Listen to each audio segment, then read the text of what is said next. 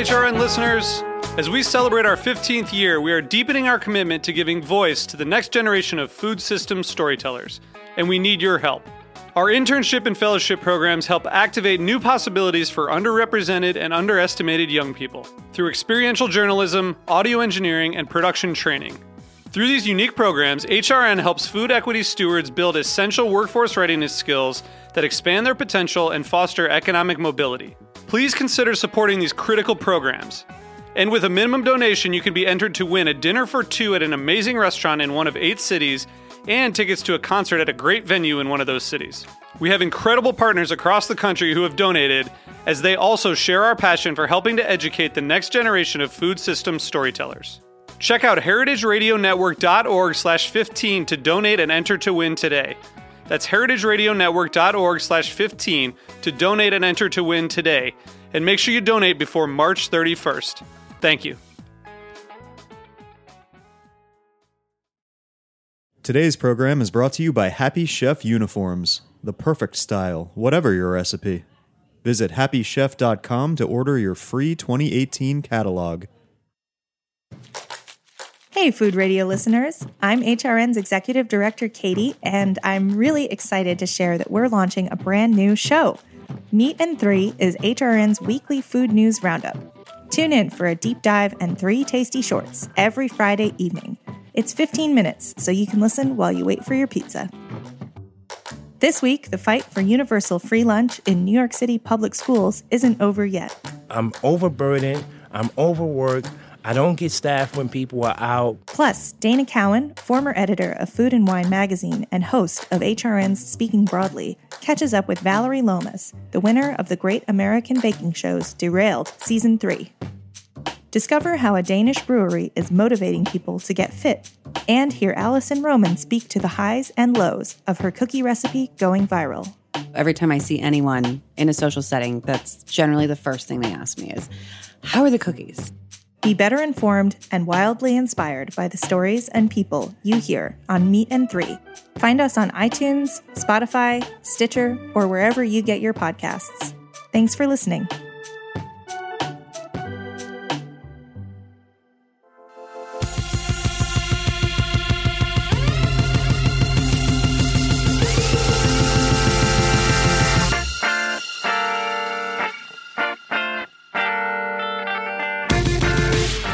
Hey, and welcome to the Food Scene on heritageradionetwork.org. I'm your host, Michael Harlan Turkel.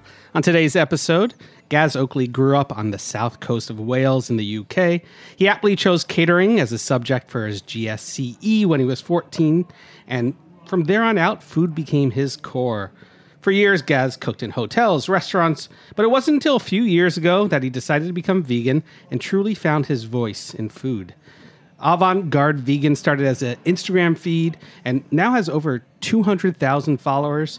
And then became a YouTube channel and now has over 400,000 subscribers. And now he's released his first cookbook, Vegan 100, that challenges the modern precepts of veganism with fun, flavorful recipes. Gaz, welcome to the States. Thank you so much for having me.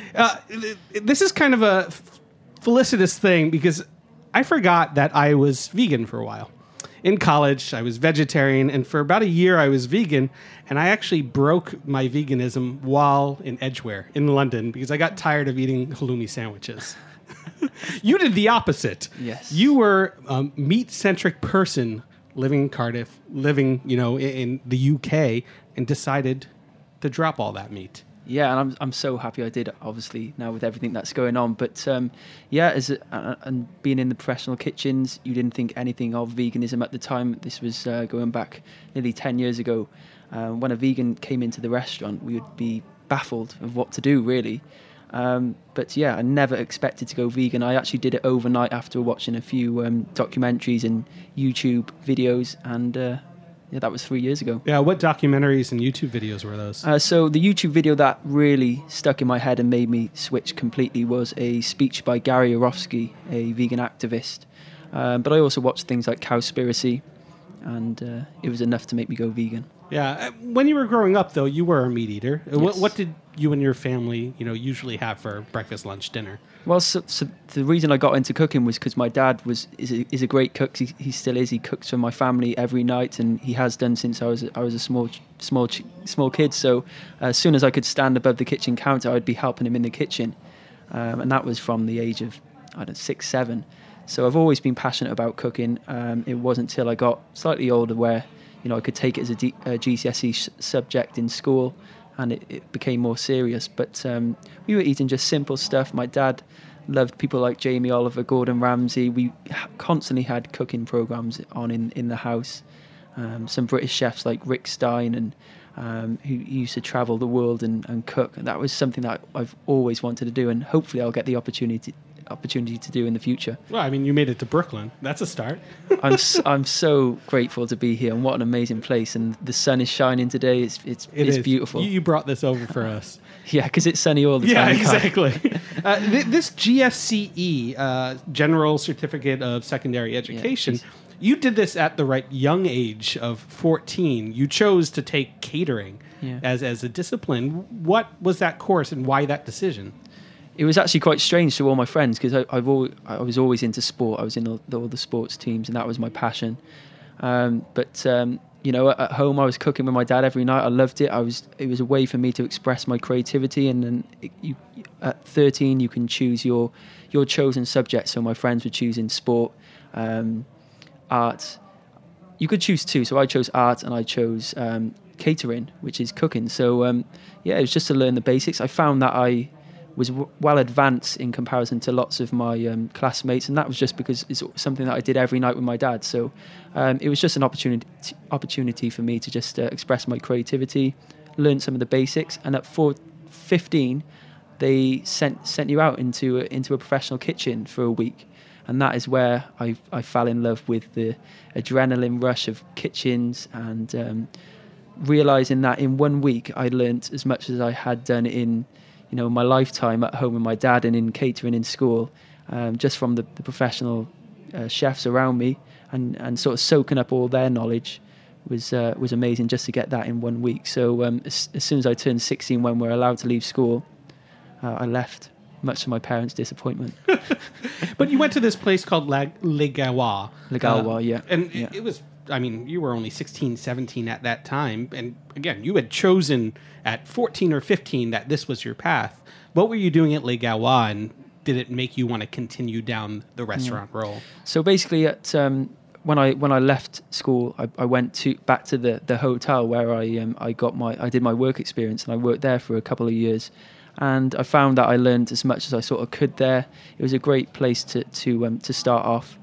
But then I heard so much about this restaurant called Le Galois in Cardiff, and it had such a good reputation. And I heard this chef had travelled all around the world, lived in California, Japan, and getting all this amazing experience behind him. And he was cooking some amazing food in Cardiff. And it hasn't got an amazing food scene, but what he was doing was incredible. So one day I turned up at the door during just after a lunchtime service with my CV, with some pictures of my food, and just said to the chef, please, can I work for you for free? And this was at 17. I can't believe I had that confidence back then, but I was so driven. I wanted to go to Paris and become the best chef possible. And he must have sort of seen my enthusiasm. And a week later, he hired me after doing a trial shift. And that is where I learned how to cook properly. Being in that environment of all these different chefs who've travelled, who've been doing it for a huge amount of time, was just so good for me. Unfortunately, the chefing industry is long, tedious hours, and at such a young age, it was tough for me. I found myself sleeping in my car during short breaks throughout the day, getting totally burnt out. But the thrill of service and the food we were putting out was just so incredible. It was all worth it, and I wouldn't be doing what I'm doing today if I hadn't got that experience from Le Galois, because the food was just incredible. Yeah, it was funny reading through your bio that after that, you kind of left cooking for a while and became a salesman for civil engineering materials. I don't even want to know what those are. No. I almost want to skip over that part of your life. I don't know if you do too, because then you found this voice, again, in food, by becoming a vegan. And you said that choice was because of YouTube and documentaries, but it's also this passion for creativity and the way that you could express yourself. Do you feel like how has your food changed from before veganism to now? Aside from the obvious. Yeah, well, to be honest with you, I'm still using the core fundamentals of cooking properly, making sure we're seasoning at every stage, bringing out the flavors. I've had to change because lots of the time you're using that piece of meat or fish to create the dish. Now I'm recreating that sometimes, or I'm bringing in different flavors to try and get the same sort of bold flavors. But in terms of my presentation, the style of cooking, I'm still trying to do often French cuisine, modern food. So yeah, I think it has changed quite a lot because often I'm asked to recreate stuff that people miss and I miss. So yeah. Yeah, going through there, and we'll talk about this later, there are a lot of kind of quotations, fake meats or, fake, let's not use the word fake, replacement meats or replacement cheeses. It's interesting to hear from someone who, turned vegan that they still miss certain meat things. What is it that you miss about certain meats or those flavors or those profiles that you then recreate? I don't necessarily miss it. I just think that, after 20 odd years of eating a traditional diet, you become accustomed to those flavors. And the reason I often do recreate these dishes is not because I generally miss them. It's because I think to myself that if a non-vegan is sort of playing with the idea of going vegan and realize they can have a fillet steak Wellington, which is in my book, cheeses, sausages, they're going to think, okay, I'm not going to miss that thing. I'm going to go vegan. So that is the reason I recreate these dishes. Do you ever present those dishes to friends and family and not tell them that it's vegan? I've always wanted to get like a food truck and dress it up in maybe like a traditional boarding, get all the designs right, and maybe do like a British fish and chip truck and just go to a seaside resort in the UK and serve up my tofu fish and see what people say, because the nori sheet that adds that taste of sea flavor is incredible, and it tastes like fish and chips. So I know, I was looking at that photo and it was ingenious. Thank you. And you use tofu and seitan and a lot of those things as replacement for meat, but adding that crispness and freshness of the sea through seaweed, it's quite inventive. See, nori is an amazing ingredient. I've done scallops on my YouTube channel with king oyster mushrooms and poached them first in a broth with nori, and then I've actually reduced that down, added some oat cream, and made a taste of the sea foam. And it's like a dish that I would have served in Legalwa. I wish I had that knowledge of being able to play around with vegan ingredients. I would have loved to have served that up to the chef and said, "This isn't scallops. This is my king oyster mushroom scallops." So what was the first photo that you posted on Instagram? Oh, God, good question. I think it was actually just because at the start I didn't have a good camera. I just wanted to show my friends what I was eating. So I just generally, I think it was a breakfast porridge or something like that, just to show people what I was eating. But porridge is like the least photogenic thing that you could probably put up for your first photo. I made it photogenic. Yeah. I did it way over the top, but no, it was nice. It wasn't until a couple of months later where I saw people starting to follow me more and more, requesting the recipes, that I decided to take it more seriously and get a camera. I was skiving off my job a lot to do these pictures. Yeah. But I mean, you're self-taught in photography and styling and props, and I know you have a loft or an apartment filled with these things. I wish I had a loft or an apartment. It's literally in my bedroom in my parents' home in Cardiff. And my parents have been amazing. They've built me sort of shelves where I can put all these bowls and plates and stuff that I've collected from my travels. And yeah, that's a big thing to me now. Food photography, styling is something that I'm really passionate about. Excellent. Well, we're going to take a quick break and come back to your new book, Vegan 100. Awesome. You've been listening to The Food Scene on heritageradionetwork.org. We'll be right back.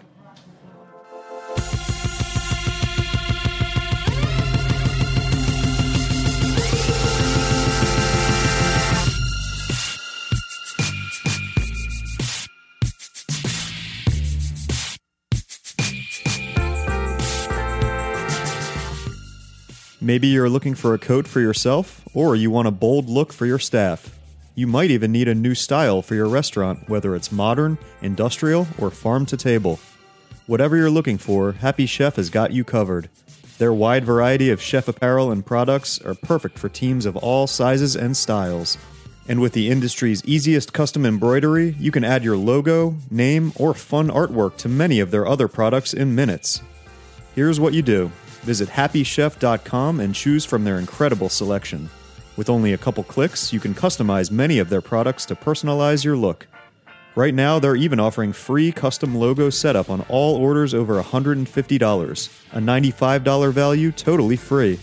Visit happychef.com now to order your free 2018 catalog featuring new styles and incredible comfort.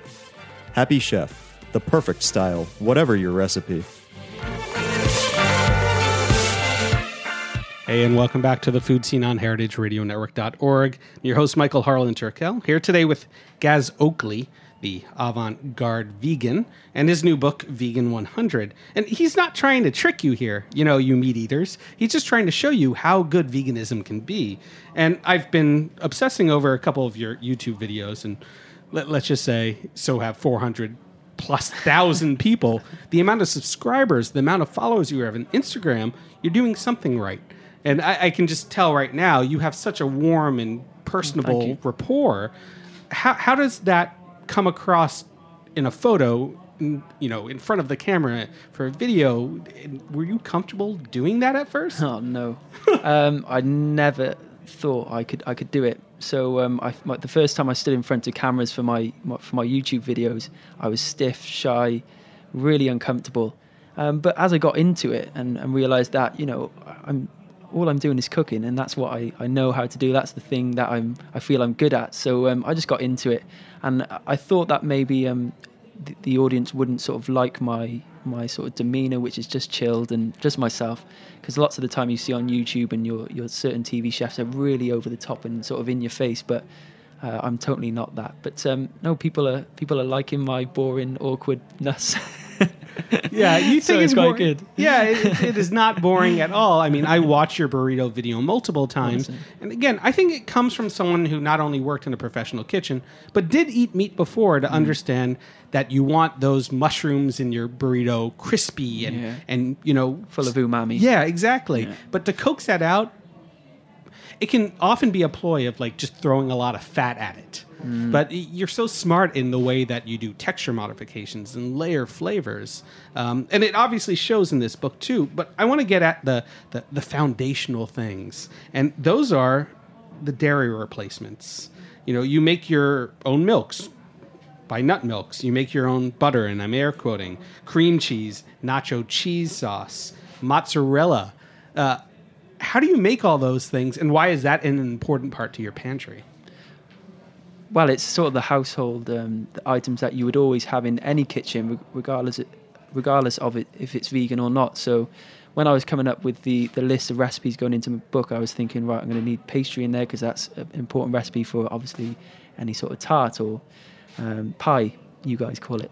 Yeah. So I thought, right, well, I can't tell them to go and use shop bought butter. I need to give them even if they do go and get a shop bought butter, I want to give them the option of being able to make it. So I thought, right, let me experiment, and that's how sort of the pantry section sort of grew and grew and grew. I love my pizza, so that's why the mozzarella was in there. But it's I'm glad there's a good amount of basics in there. Whether people use them, it's up to them. But it's really not. It's a really nice feeling when you create your homemade butter or your milks, and it's so cost effective, and you know exactly what's gone into these products. So what's gone into them? I know it starts with nut milk, but how do you make your butter? Butter. So you need to get that emulsion with oil and soy lecithin, which really helps make it really creamy. So that's the main ingredient. It's so simple to make, and it makes such a good batch where you can just stick it in the fridge or the freezer, and it's so cost effective. And again, like these cheeses, I saw a photo of your mozzarella dippers, and the fact that they pull like they do too. I mean, you're recreating this texture that people know so well. Yeah. I mean, how were you able to do that with mozzarella? So I had to do a lot of research, but tapioca starch, it's the magic ingredient to make them stretchy. And you can use corn flour, but tapioca starch has that real stretchiness. And those mozzarella dippers are doing really well on my YouTube channel. I didn't quite expect it, but so incredibly tasty. Yeah, I mean, from the land of fish and chips, I feel like you're a very good fryer. And there are a lot of fried things in here, from your riff on Kentucky Fried Chicken, chicken nuggets, and that kind of stuff. That texture, that crispness, I think is lost often in veganism, or when people cook vegan food, they don't think about that texture. And how important is texture and layering those things to you? I can definitely tell you've had years in the kitchens, because I don't know about you, but I was taught to get a series of textures in the dishes. You don't want everything to be the same texture, and it's so important when I was creating my dishes in the kitchens and now, to get an element of crispness. And often that is from frying stuff. I don't mind frying stuff. I love it, as long as, and actually I find if you're using clean oil, if you're using a good quality oil, if you drain off the excess oil on kitchen paper, it's never really fatty. You get a light crispness often, especially if you use stuff like panko breadcrumbs, which are already crispy. I love fried stuff. I love crispiness a lot. So I'm a big fan. And you seemingly love bacon. What is streaky bacon? I wasn't actually a huge bacon fan growing up. It just goes back to the point where I say that the dishes that I'm making, the recreations that I'm making, is to prove to non-vegans that they can still have this type of food when they go vegan. So when I speak to a lot of people, non-vegans, they say to me, I could never go vegan, I love bacon too much. So it was my plan to come up with a bacon that is just as similar to actual bacon. So the streaky bacon is made from seitan. It took me a while to get right, but you can actually see the streak going through it. It's two different colour seitan moulded together, and it creates the most incredible crisp bacon, which is so good. And that's on my YouTube channel. Yeah, and you also have coconut bacon bits. You have smoky tempeh bacon. You have aubergine or eggplant bacon. Then there are a lot of these other kind of meat replacers, like you said before, a breakfast sausage or a seitan filet steak Wellington, and that looks like an epic project. It's a lovely picture. Quarter pounders, chorizo vegan hot dogs, sticky barbecue ribs. So those foods that meat eaters or omnivores crave, like you said, aren't going to be missed if they choose to go vegan or choose not to eat meat that day. Yeah. There are all these dishes that can be recreated. Definitely, yeah, and it's such an excitement for me when I do nail these replacements at home. And my mum's recently, she's gone vegan just over a year ago now, so serving that up to my mum, whatever it is, a ribs or the steak or whatnot, she's so pleased. So if my mum gets that reaction, if I get the reaction, I'm sure that vegans all around the country and all around the world will get the same reaction, and non-vegans as well will realize that we can still get that. Vegans eat vegetables too, and we've rarely talked about some of your favorite vegetables and vegetable dishes in this book. What are some of your favorite vegetables and preparations? What I will say is that I don't live off these replacements constantly. They're amazing for special treats. But I generally eat a whole foods diet, although that being in Brooklyn the last 2 days, I've eaten a lot of junk food. Yeah. It's great though. But my favourite vegetables: butternut squash, kale, asparagus. I love mushrooms. Butternut squash is probably my favourite all-time vegetable because you can do so much to it, and pumpkin in general. Yeah, such an amazing. Yeah. What can you do to it other than the puree, the soup? You can roast it whole, you can stuff it, you can make the skin crispy, you can make it into chips, wedges. What else can you do for it? You can make raviolis from it, you can make pasta with it, you can blend it into the pasta, loads of things. It's amazing. Yeah, I actually, there was this picture. I was going through my recipe book in my head. But there was this Christmas time recipe, right? It was a stuffed squash. Oh, yes. That was gorgeous. Yeah, and that's a good sort of segue onto my next sort of announcement that I've just written a Christmas book. Oh, that's amazing. So and I just today uploaded the finalized front cover onto my Instagram page, and that for me is an amazing book because I had the experience of writing the first one. I used the same food photographer. I was a lot more confident in the studio with digging out all the props, styling the food and whatnot, and the recipes are really good. So I'm really excited about that. And that stuffed squash, is that's in the book as well, because it did so well on the YouTube channel. It's a thing of beauty. It definitely is. It tastes great. Well, if this was your freshman effort, the sophomoric one is only going to be that much better, because this is a triumph. Thank you so much. Really well done job. And for all of you who don't follow Garde Oakley yet, I'm assuming most people do, being that you have 200,000 and 400,000. Check out Avant Garde Vegan at Twitter, Instagram, avantgardevegan.com for everything else. I did say on YouTube that when I hit 1 million subscribers, it will be when I announce my my first restaurant. So I'm hoping people start subscribing me more and more quickly, so I can announce my first restaurant, because something that's is a dream of mine. It has been a dream since I was a kid, so that's all I really want to do. In Cardiff? Wherever I settle. Excellent. We'll be watching. Thank you so much. Thanks so much, guys. Thanks for being on. A big thank you to Happy Chef Uniforms as sponsors. Music by Cookies and David Tadashore Engineering. I'm your host, Michael Harlan Turkel. Hope to have you back here. Listen to The Food Scene next Tuesday at 3. Cheers.